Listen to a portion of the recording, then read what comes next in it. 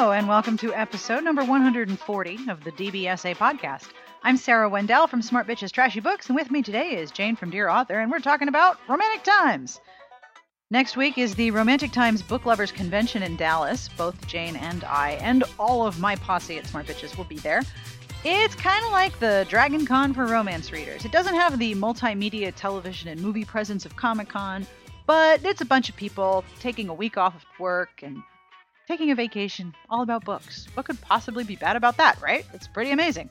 So we talk about if you're a first-timer going to RT this year, what to expect, who to look for, who to talk to specifically, anyone and everyone you'd like to talk to, how to make friends, very easy, and what sort of things we're looking forward to. We also talk about what we're reading, and I attempt to hesitantly recommend a book to Jane because usually that does not ever end well.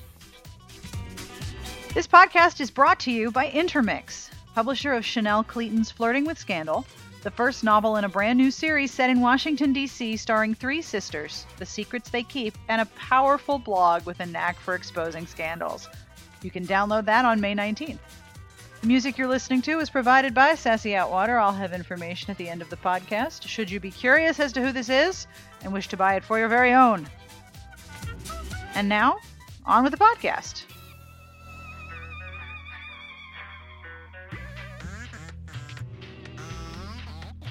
So let's talk about RT. All right. So we have is this the third time that we're doing this blogger thing? I can't remember. I think it's the third, but I could be wrong. It might be the fourth, but I'm pretty sure it's the third. I have no concept of time. As far as I know, RT from 2003 was last month, and RT from 2004 was like a couple weeks ago. I have no concept of time passing, but I'm pretty sure this is the third. At least I only have two sets of last year's and the years before's notebooks in my house, if that's any indicator. So yeah, definitely at least the third. And what do we have planned this year? Well, due to feedback from last year, which is not, I don't know if you've noticed this, but bloggers have opinions, like strong opinions about things. It's pretty awesome. So we have a schedule that focuses on sort of the three main things that I think book bloggers are curious about and want to learn more about, which is how to interact with publishers. How do you get on lists to receive ARCs? How do you get on lists to find out about blog tours or blog hops or blog shenanigans and all the other blog things that publishers like to do? We're going to talk about revenue and affiliate sales and how to potentially make money blogging, which is an opportunity for a lot of people depending on what affiliate programs you use. And we're also going to talk about technology and organization. And that's where we have outside speakers. We also have Jay from Joyfully Jay, who was a podcast guest. She's going to talk about blog tours and blog tour operators. This is something that she was emailing with me about, and I was like, nobody emails me. Apparently there are all of these different blog tour operators who constantly email her and bloggers that she knows about setting up blog tours to promote authors and promote new releases. And there are some that Jay really, really likes working with, and there are some that she gets really frustrated, I think, dealing with their perspective, because and I know you've run into this, there's a sense that among some people that perhaps bloggers exist solely to promote books, that we sort of sit around waiting for people to say, here is a book that you should talk about. And we'll go, okay, great, we'll talk about this book.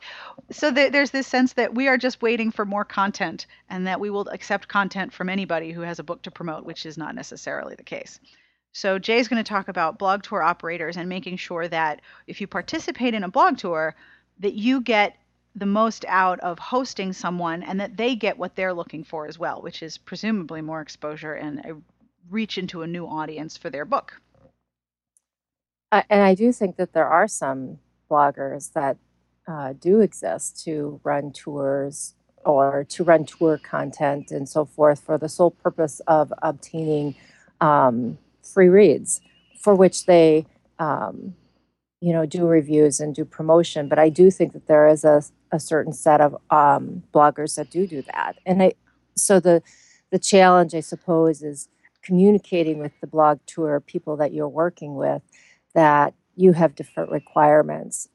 And that's, I think I think if you get on, because we're on a couple tour lists, and um, I just delete those emails whenever they ask for a blog tour because we rarely participate in them unless it's a book that we really love. And then it's just kind of a happenstance that we're participating in the blog tour.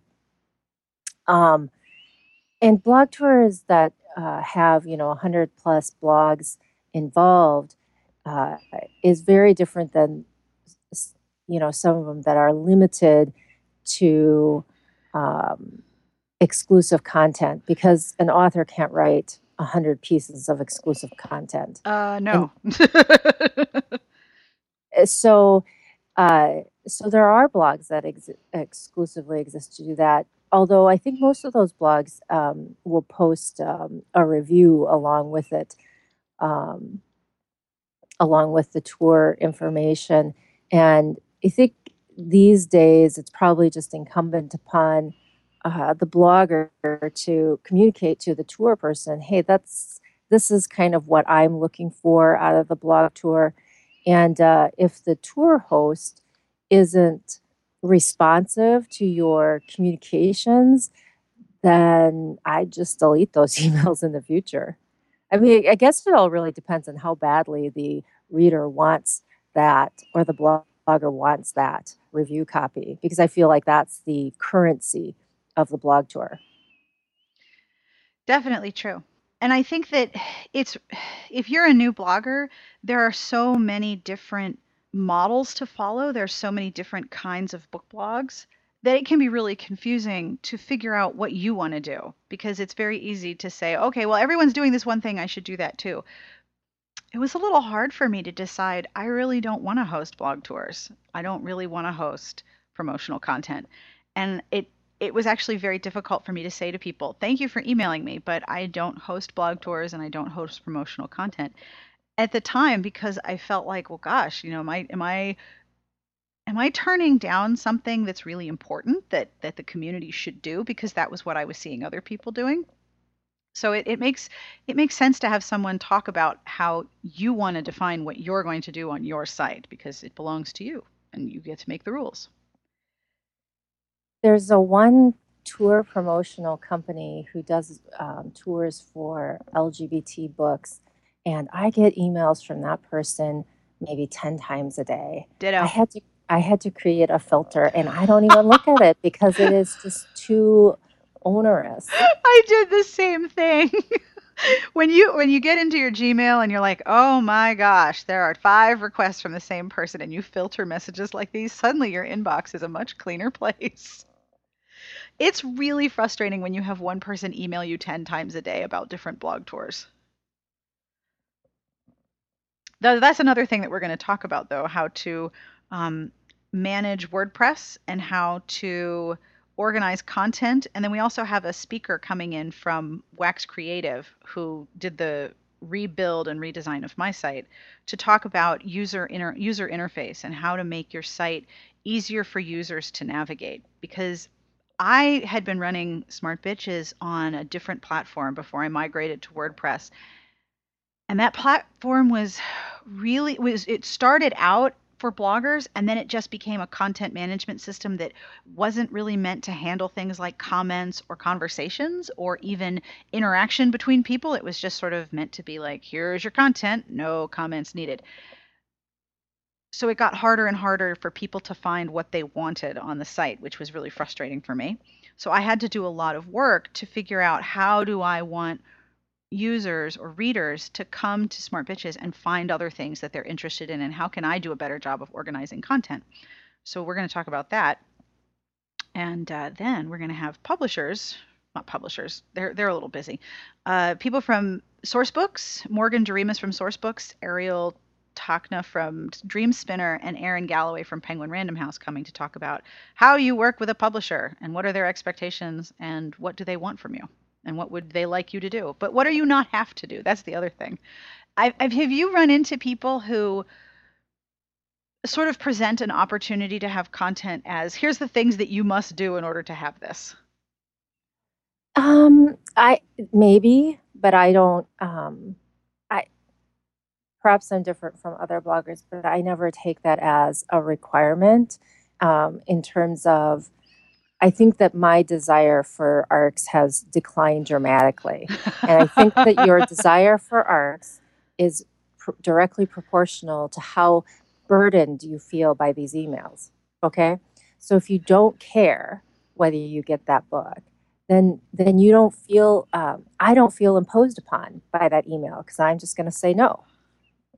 Um, and there are times, actually, there's a lot of times that there's one company I really enjoy working with, Big Honcho Media, and they'll propose, hey, we have so and so. Well, just give you an example.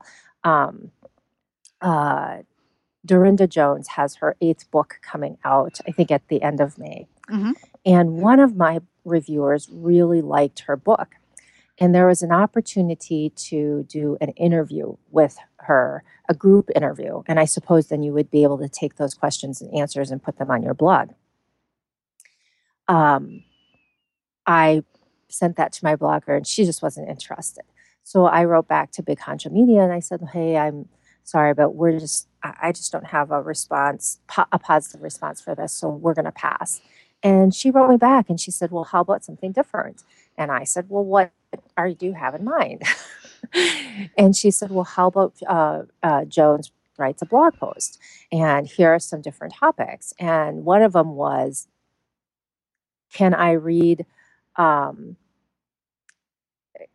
start with book 8, which I thought was a perfect blog topic for readers. So it's true. Very reader oriented because that would be my question. You're at book 8 and about the same character. I don't think I can start here. So the blog post is going to be about, why I think you can start with book 8. And so a lot of times I think that you can do one of two things. Don't feel burdened by the fact that these are options that you're being offered and you're not interested in any of them. Mm-hmm. But it's also not a requirement. Don't be afraid. One thing, I don't think turning down the tour is going to make them not come back to you because I've said no to plenty of opportunities and people have still come back to me. Yep. So there's nothing wrong with being choosy. There's nothing wrong with going back to the person who's asking you to post things and say, hey, none of these things look interesting to me. How about doing something else? Mm-hmm. I think there's also nothing wrong with saying no. So, or maybe you want to post your own thing. I think I've done that before. I think I've said, hey, I'm really interested in this book, but none of those topics interest me. We'll just write our own piece. So, and then over time, I think people learn your preferences because I have people who don't ask me to participate in tour, but will ask me if I'm interested in doing XYZ, which is something I've done with them in the past. Mm-hmm. For the blog tour owner, obviously that requires much more work for them because they have to keep track of the things that different bloggers enjoy doing. And I think that even though that it takes more work for them, it probably is more effective in the end. But tour companies that are putting out 20 a day, like that one particular person that we both probably are getting emails from, I just don't think it's possible for them to, because they're, trying to move tours in quantity. Yep. Whereas like I get an email from Big Honcho Media like once a week, if that. I get many requests as well. And it's one thing I found interesting is that many of these companies that handle blog tours also handle blog promotion for other products. So I'll get email about things that aren't books, which is really kind of fun because sometimes I'm like, why are you talking to me about this? I don't need a new vacuum cleaner attachment. But then sometimes I get stuff that's really cool. Like last week, I got a pitch for a new product where it's a flip flop to wear to a pedicure, and it already has the toe separators built into the foot of the flip flop, so that you don't have to walk out of the salon with like a toe separator or bits of tissue between your toes. And the little separators have gems on them, so you can just wear them to and from, and they look kind of cute. I was like, this is awesome and very much relevant to my interests. The nice thing about interacting with people and saying no thank you or this doesn't work for me or we're going to pass or how about something else is that Most of the time, I think they're used to being ignored, which is horrible, but I think most of the time pitches are greeted with silence. So if you respond in any way about what you're looking for, that definitely helps build a relationship with the person who's managing all of these email messages. And you can kind of tell the difference between someone who's doing a bulk send and then trying to target your site personally in some way. The easiest way to tell is when they don't put all the email addresses in the BCC field. That's your first giveaway. Because then there's like 300 email messages at the top of the message. So you kind of know it's a bulk send. But otherwise, it can really work out well to interact with people who are trying to pitch something, because there's a lot of promotion companies out there now, especially for books and things having to do with author groups or box sets or big giveaways, that kind of thing. So, is there anything that you're particularly looking forward to this year at RT? Are there any panels that you're like, I must attend this? I'm really curious. I haven't attended a panel at RT for I don't know that I've ever attended a panel at RT. I might have attended one or two early on, but I go to see my friends and meet up with publishing contacts, and I think that it's a great place to facilitate that. Um, I've gone to parties, like, there's always been a ton of parties hosted by different authors. I remember I did Bunko once. I did a party with that was hosted by Lauren Dane and a few of her author friends. That was really fun. All of the parties are really fun. I think that the authors do a very good job of entertaining readers, and there's tons of freebies, free swag prizes, and stuff like that. So, for people who haven't gone before, I really encourage them to go to these different parties, because that's one place where you'll kind of earn back your registration fee and freebies, because these authors are super generous. It's so true. My first RT and my first RWA, um, I packed a suitcase and then put the suitcase inside another suitcase and had two suitcases when I got there, and put all the books in the smaller one and put my clothes in the slightly larger one. So if you have the opportunity for nesting suitcases, this is a good idea.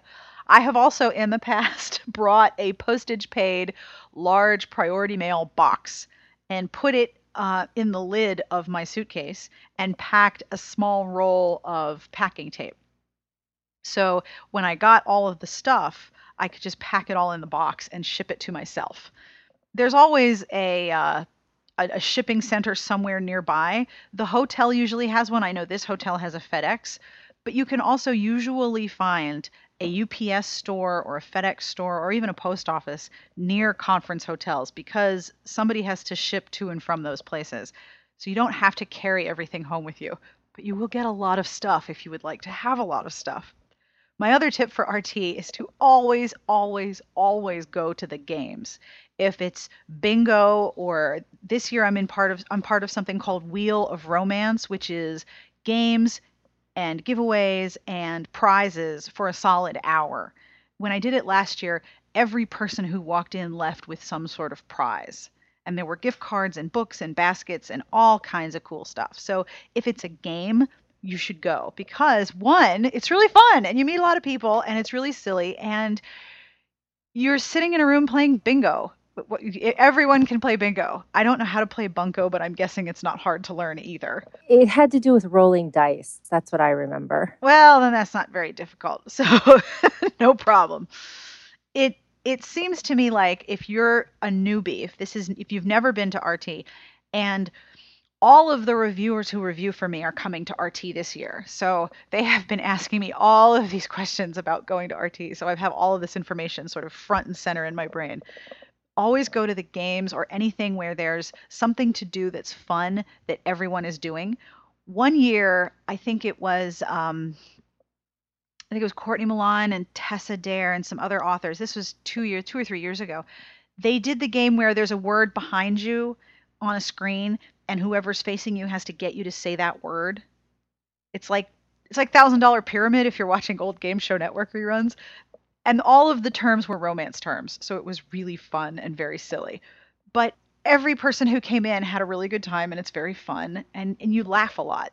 The nicest thing about RT, I think, is that people are there to have a really good time talking about books. So there's not a lot of tension, there's not a lot of anxiety. It's very chill and it's very welcoming. So if you've never been, go to the games. You'll meet like 35,000 new people. And then the next time you go to a meal and you walk into the ballroom and you don't know anybody, you're going to know a bunch of people. Or you can try to hook up with them later and go to a meal together. I don't think anyone stays alone and untalked to at RT for more than an hour unless they want to go to their rooms and not be talked to, which is always an option. I mean, I always make a lot of friends when I'm there, which is one of the reasons why it's my favorite conference. I agree. I think that even if you're an introvert, if you feel there was, I don't know if you read after, I think it was the New Zealand or Australian Readers Conference, there was a blogger who posted that she felt like no one talked to her, I saw that. which was terrible because obviously when you are a new person, now this is probably the very worst experience for any person that goes to a conference like this. When you go, you see people greeting each other, talking to each other, and you feel awkward and excluded because you don't know anybody. Maybe this is the very first time you've gone, you don't have any reader friends, or you do have reader friends, but they haven't come.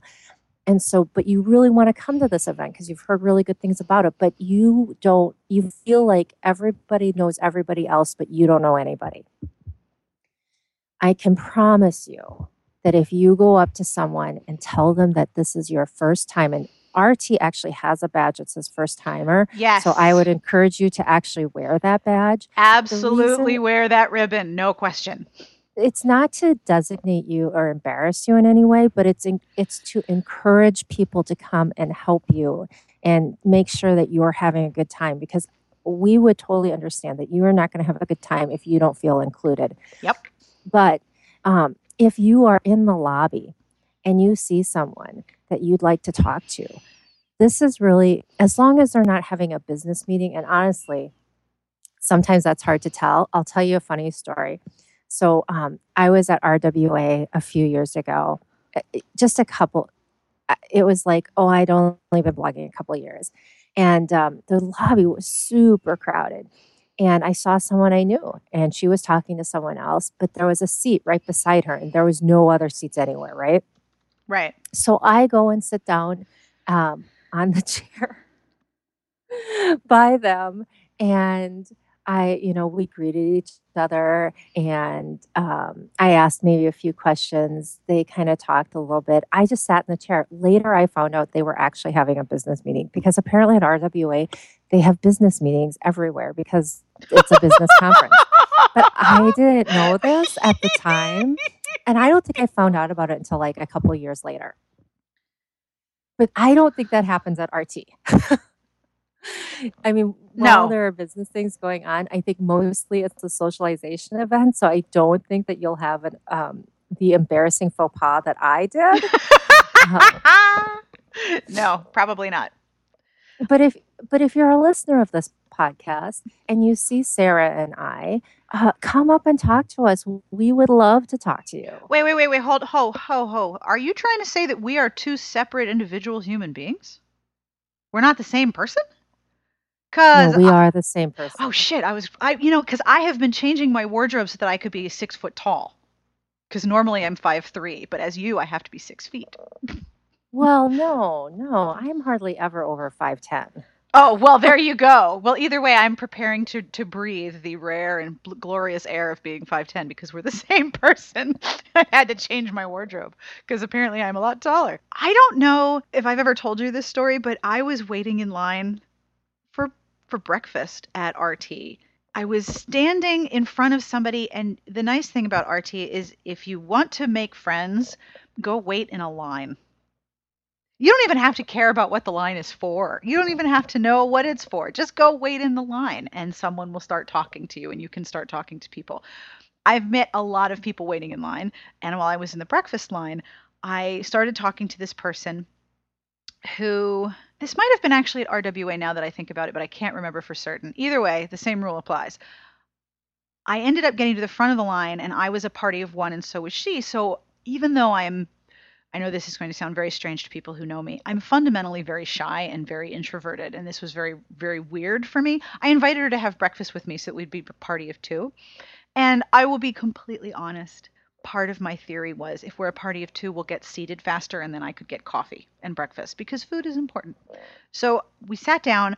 I didn't have to think of anything to ask about because we were already in a place where there were things to talk about. So if you're the kind of person who has some social anxiety or doesn't know what to say to somebody they don't know or doesn't know how to start a conversation, it's really easy to do that at RT because there's authors and books and reading and activities, and you have this whole buffet of things to talk about. And then if you're having breakfast, there's an actual buffet to eat as well, which is always a bonus. And you make friends really easily because you have so much to talk about. So if you're going to RT or you're thinking of going to RT and you're thinking, I could not handle being in a room full of all of these people I don't know because I'm not going to know what to say to anybody, it's really easy to say, what are you reading? Or what are you really excited about? Or what author are you hoping that you want to meet? Or what are you going to do during the book signing? Who are you going to find? Or what are you doing today? There's a lot of things to talk about so that you don't have to feel like you're completely lost and unsure of what to say. But if you go to the parties and those sorts of things, those will help to break your ice as well. Yes. There's also a first timers meet and greet at RT that where you meet other people who are first timers. So try to swallow some of your social anxiety. I know that's hard, but you can do it.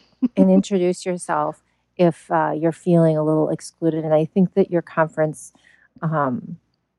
experience will be much better. I really truly hope that no one has that experience that poor person had at in the other conference.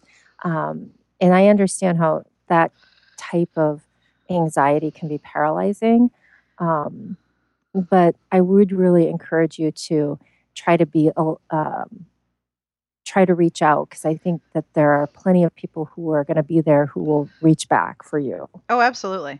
I used to play a game at RT. It used to be, this isn't so much true anymore, but it used to be that people would read the RT Twitter hashtag while they were there. I remember this was definitely true at Tools of Change, that people would read the Twitter stream of the conference and actually switch sessions if they thought that someone else's session sounded more interesting than the one they were in. And I don't think people do that as much anymore, where they read what's being said about the conference that they're at while they're there. They'll tag what they say, but they don't necessarily go deep diving into the hashtag about what other people are doing. But in previous years, when people did read the RT hashtag, I would tweet in the morning, come up to me and introduce yourself and, say the secret word and I have a prize in my bag for you. This was entirely because I was feeling shy and I was an asshole and I put the burden of introduction on someone else, but I wanted to introduce myself to people.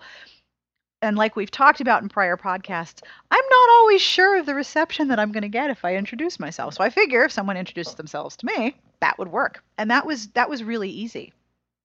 So usually I have stickers. If you see me and you want to introduce yourself and you would like a sticker, I have stickers. Come and introduce yourself to me. There I did it again. I put the burden of introduction on someone else because I'm a giant schmuck. But I have stickers, and stickers are cool. The other thing is if you are looking for kitchen appliances, like minor kitchen appliances like chip clips, fridge magnets, go to the goodie room and go to the promotion alley. There's also chocolate there. If you're hungry, promotion alley usually has candy, gum, Hershey Kisses, individually wrapped chocolates. If you're feeling a little peckish, go there. The thing about RT, though, is that this is was it 5 days? Wednesday, Thursday, Friday, Saturday. So 4 to 5 day conference full of people who have taken time off work and taken time away from their families and spent money to be in a hotel full of people to talk about books. These are already your people. So if you are scared, you do not have to be, because all of these people love the same thing you do. And if you have not met romance readers in person, they are among the most friendly and welcoming people.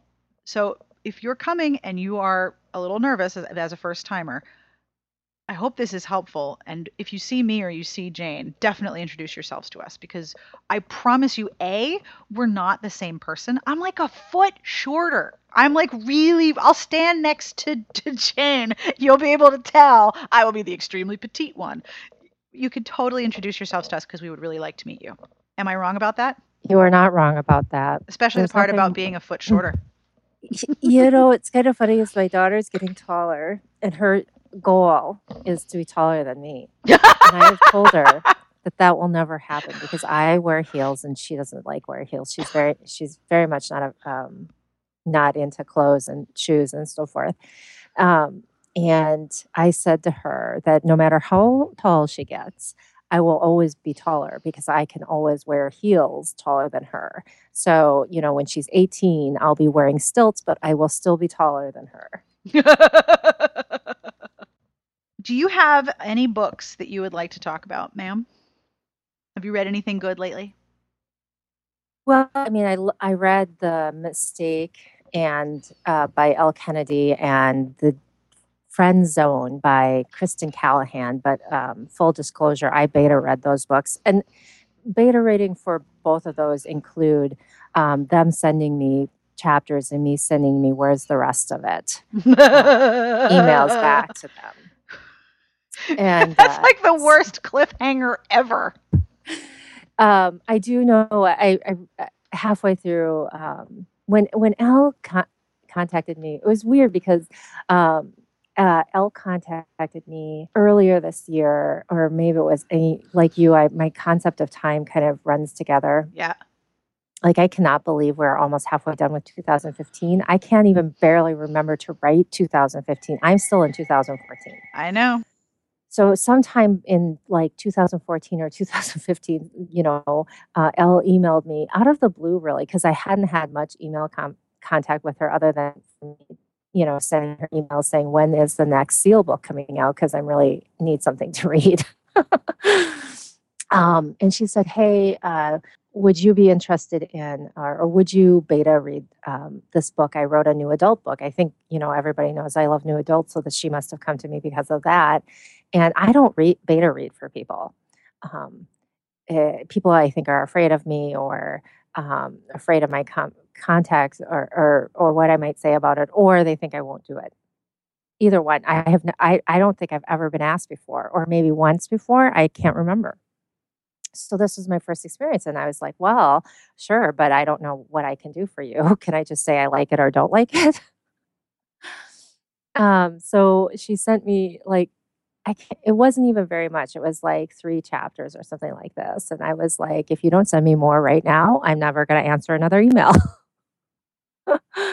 And it was, I really loved the deal. I thought it was so funny and the characters were really genuine.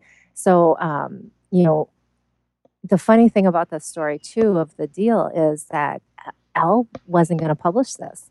She kind of wrote it as a lark, and she just didn't think that anyone else was going to like it. And I thought, you're crazy.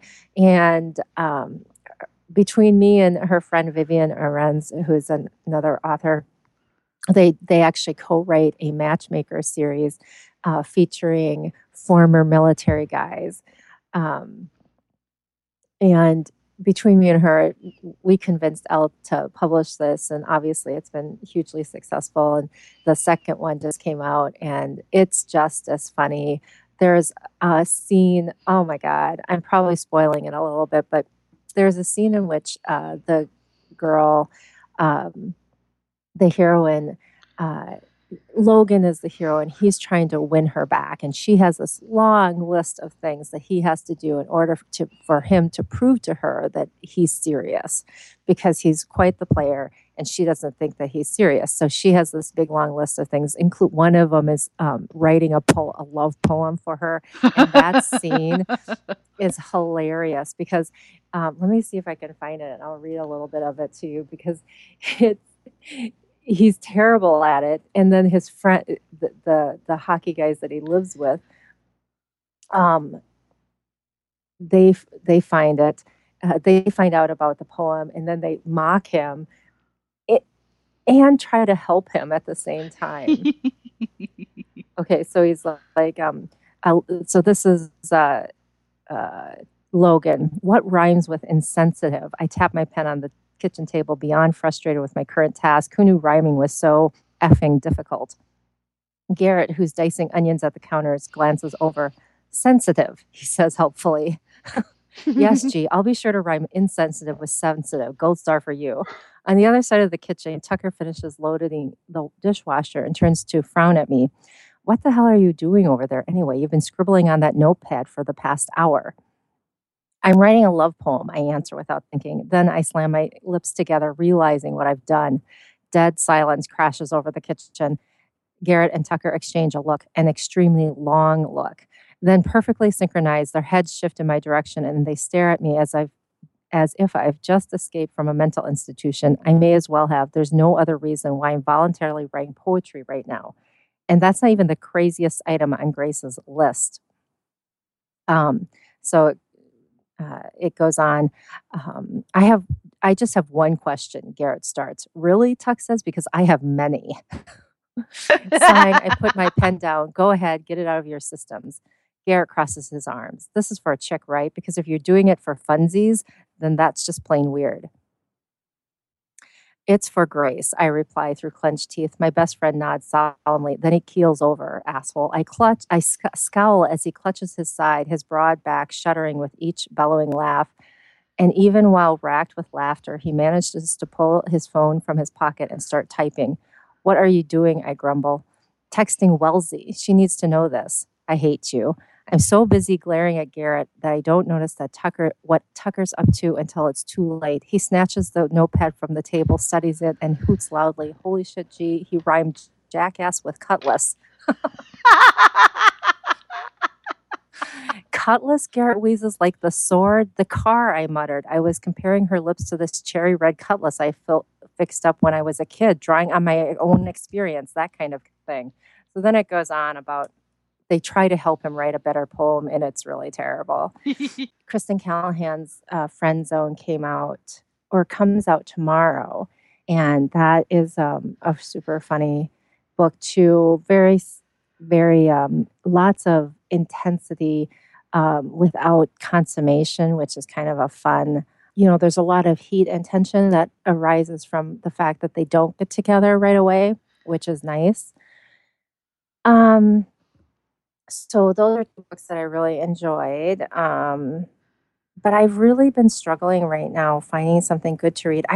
Did you buy the Orphan Pearl? It's by Erin Sadie. Remember, we both really liked her Ink story? Yes, I did buy it. I haven't started it. Did you start it? No, see, what is wrong with us? Like, we both really like this. I'm like questioning where my mind is right now because I really liked her story, and for some reason, I haven't read it yet. I haven't even opened it. Kelly Jameson's has a hockey series, the Heller Brothers, and I bought one at 99 cents, Face Off, and enjoyed that. And then I went on to buy One Man Advantage, and I really like the One Man Advantage. I would recommend that one. What kind of conflict is that one? One Man Advantage is, okay, so the heroine works in the public relations department of the Minnesota NHL team, the Caribou. Her father is like Wayne Gretzky. Not Wayne Gretzky, obviously, Right. some other fake name, but it's a hockey legend. And her brother plays hockey. And she's dated a few hockey guys. And the story opens with her ex-boyfriend saying, being asked, how do you feel about your ex-girlfriend dating a former teammate? And he says something like she should just date more than one of them at a time so she doesn't take so long going through the team or something like that. It's super insulting, makes her out to be this big whore. And so she decides she's not going to date another hockey guy, of course. I can't remember his name now, but the third Heller brother gets traded all of a sudden to her Caribou team, and they have this instant attraction, and he falls for her. Like, he falls for her immediately and thinks that she's the one for him, but she feels like she can't date a hockey guy. And so ultimately she says, look, I'll have a relationship with you, but I'm not telling anybody about it. And he didn't like that either. But I liked kind of how everyone stood up for her. Her friends stood up for her. Her brother stood up for her. And, you know, the person who insulted her was really viewed poorly by everybody, by the team, by the other hockey players. So it was really her kind of internalizing this shame that she had, partly because she felt like she was never good enough for her parents. Hmm. And so I kind of liked that dynamic, and I thought that he was super sweet, and I liked her. Her name was Nicole, I think. Cool. But the Jameson series is like kind of low angst, very sexy and likable people. Like the Heller brothers are all like very likable, and the family's super likable. No dead parents in these books. Isn't it cool when a character has a supportive family that functions as a supportive normal family? Yeah. Did you read The Shameless Hour? No, you don't read Serena. Yeah, you do read Serena Bowen. I have not read The Shameless Hour. The Shameless Hour, I had some problems with it. But I did like it, and I really kind of appreciated Bowen was doing with that character, because like Bella was a woman who had, slept around in the past, and but the hockey team was really supportive of her.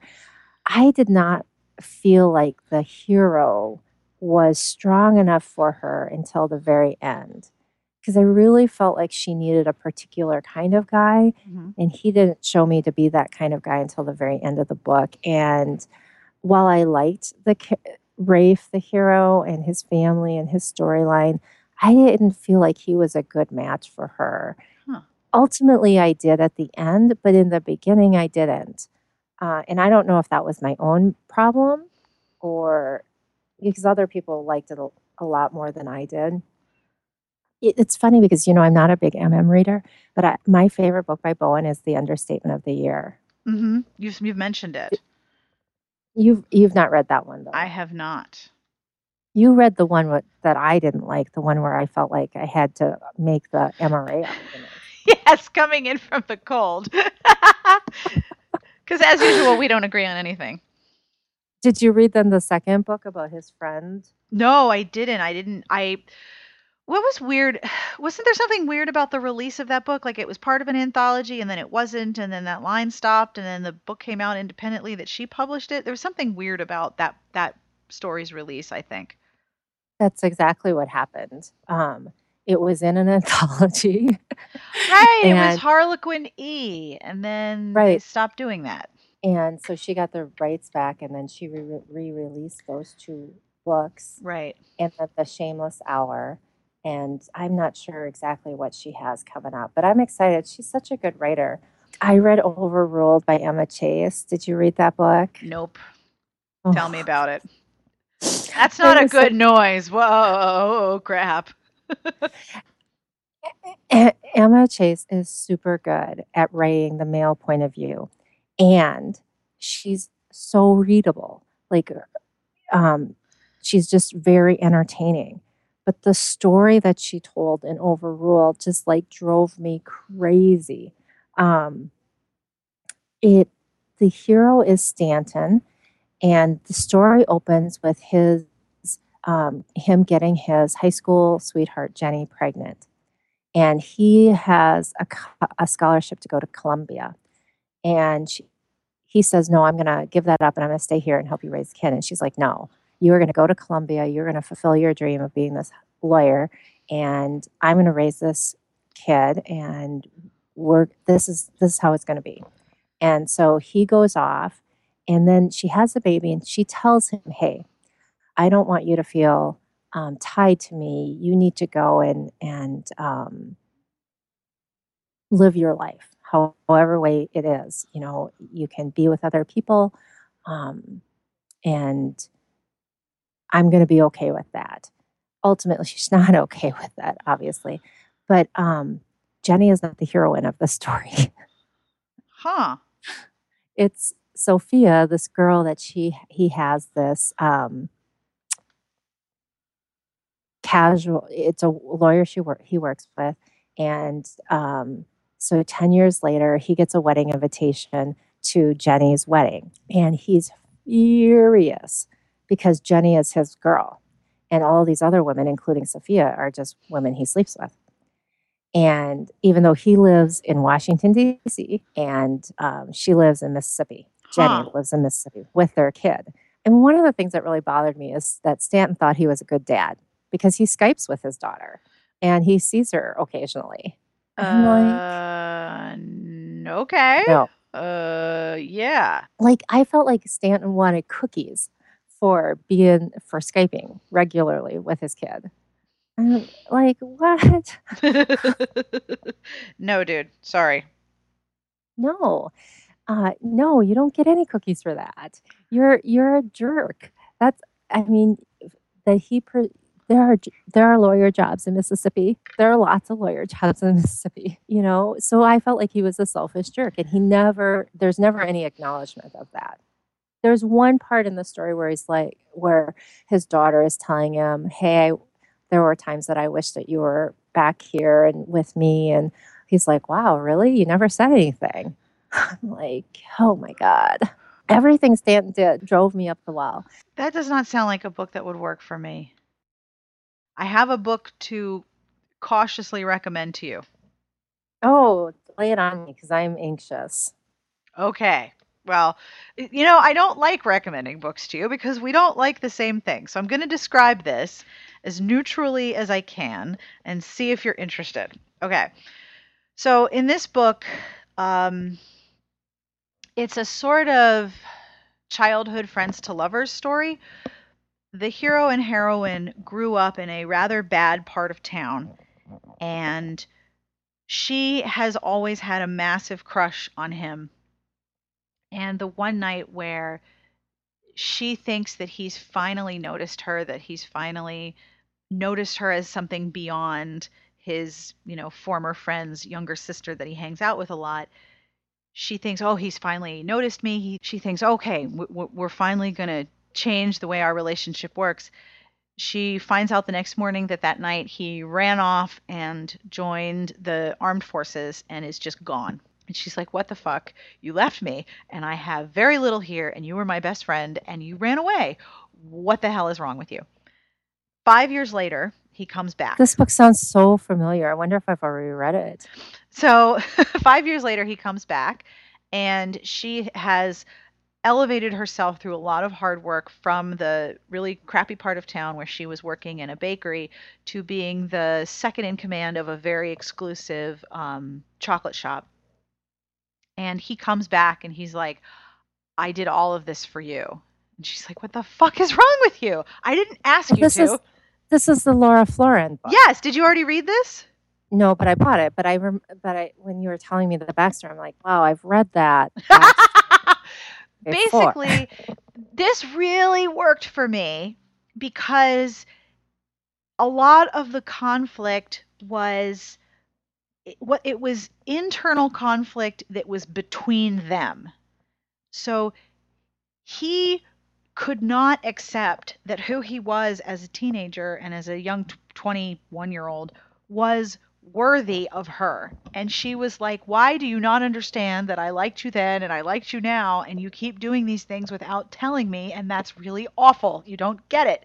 So they have this barrier to understanding each other that I thought, okay, this isn't going to hold up for more than a couple chapters, and then something else is going to happen that's external and annoying to continue the conflict. But that's not what happened.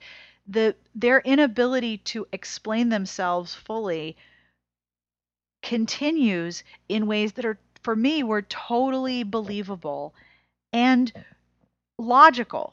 They were younger. They were not very smart about being grown-ups. They didn't know how to adult, as Redheaded Girl says. And when he comes back, they have to work out how they've changed, and they have to work out his inability to appreciate who he was, even though he appreciates her at every stage of her life. I really, really liked it.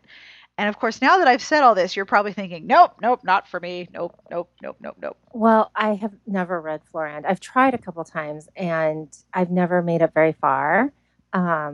But I keep saying I'm going to read her. So maybe this is the book. You should. There are a couple titles of hers that really don't work for me. Really, really don't. Like one of them was The Chocolate Heart, and one of them was The Chocolate Thief. In both cases, I thought the heroine was really presumptuous and had a sense of entitlement that I found really offensive. But that's sort of part of their character. I couldn't get into those, but I loved The Chocolate Kiss, and I really liked The Chocolate Rose.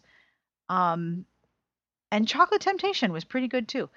This one I really, really liked because the way that their conflicts with each other sort of they're paralleled and mirrored in really interesting ways. And I think Florin does a lot of really interesting things with the whole idea of the hero being the hero. What does it mean to be someone's hero? And do you get to define that, or does the person who sees you get to define that? And do you get to argue with how they see you? And it was really very smart. And I hope if you read it, I hope you like it, because we never like the same things. And B, I hope you read it. I hope you'll tell me what you think. All right. Well, I have it on my list, and it's not like I don't want to read it. It's like I have that Aaron Sadie book and I want to read it. I feel like I'm not in the right mood, and you want to be in the right mood when you read a book that you like, or when you are going to read a book from an author that you like, because you want to enjoy the experience, right? Absolutely. You don't want to, so, because there's always people who say, well, are you picking books you don't like to read? Or why are you reading this book? You said you didn't like that author before. But the fact of the matter is, I think every reader wants to enjoy the book that they're going to read. Like when I picked up Overruled by Emma Chase, I was really hopeful. Yep. There's no hate reading.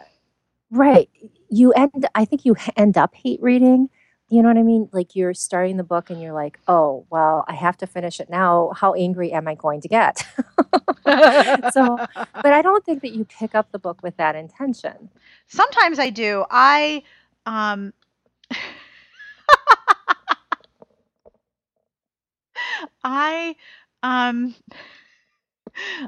will only hate read a book if it's only a handful of pages. Like if I know something is going to be completely ridiculous and horrible and like, pounded by the gay color changing dress, I am hopeful that that's going to be entertaining. I'm not hopeful that it's going to be good. But I don't embark on hate reading something unless it's really short and it's set up for people to be like, what the hell is this? Such as Pounded by the Gay Color Changing Dress. I'm like you. Everything that I'm trying to read, I want to enjoy. And I have been, I don't know, I think there's a reading slump going around. Like it took me forever to find a book that I wanted to read and that I enjoyed. You know what I mean? Well, I do know I'm going to enjoy this Aaron Sadie book. Well, at least I hope I do. But I want to be in the right mood, and I don't want to be in a mood that's going to affect my pleasure of enjoyment of that book. So I think what I'm doing is waiting for a time in which I'm pretty busy these days, and so I only have short amounts of time to read. And I think that part of like Aaron Sadie, I think she's such a smart writer that I don't want to be half asleep when I start it. Yep. Or I don't know. It's weird. I was thinking about that when, before the podcast, about how I was going to have to talk about books that I had been reading. And that was one that I want to be reading, but for some reason haven't tapped on it. Well, I always find that if there's something I know I'm really looking forward to reading, I want to devote myself to just reading it. And I don't want to be interrupted. There's not a lot of time in my life where I can only do one thing. Like that's why I save certain books for airplanes, because I want to be completely absorbed in the book and forget that I'm sitting in a plane for 3 or 4 hours. So it's sometimes it's a question of not wanting to be interrupted, but I do know exactly what you mean. And that is all for this week's podcast. I hope you enjoyed our conversation. It is really weird to delay reading a book because you want to enjoy it and you're not sure you're in the mood to really enjoy something. Does that happen to you? Totally happens to us. If you have feedback or you want to say, yes, that totally happens to me, you can email us at sbjpodcast@gmail.com. You can also email us if you have suggestions, or you have ideas, or you have a book you'd like to recommend to one of us. Probably not both of us, because we never like the same things. It's really weird. This podcast was brought to you by Intermix, publisher of Chanel Cleaton's Flirting with Scandal, the first novel in a brand new series set in Washington, D.C., starring three sisters, the secrets they keep, and a powerful blog with a knack for exposing scandals. You can download it on May 19th. The music you're listening to was provided by Sassy Outwater. You can find her on Twitter at Sassy Outwater. This track I have used before, but I like it a lot. It's called Dragons, and it's by a Parisian group called Caravan Palace. You can find their album on iTunes, and you can find the band on MySpace or Facebook, but MySpace is where everyone needs to be, right? I mean, obviously. Future podcasts will include me and the entire Smart Bitches posse at RT talking about RT. And if you see me or one of us or Jane or both of us, please, if you're at RT, please come up and introduce yourself because we would really love to meet you. I'm the short one. The really short one when I stand next to Jane because she always wears heels. In the meantime, on behalf of Jane and myself, we wish you the very best of reading. Have a great weekend.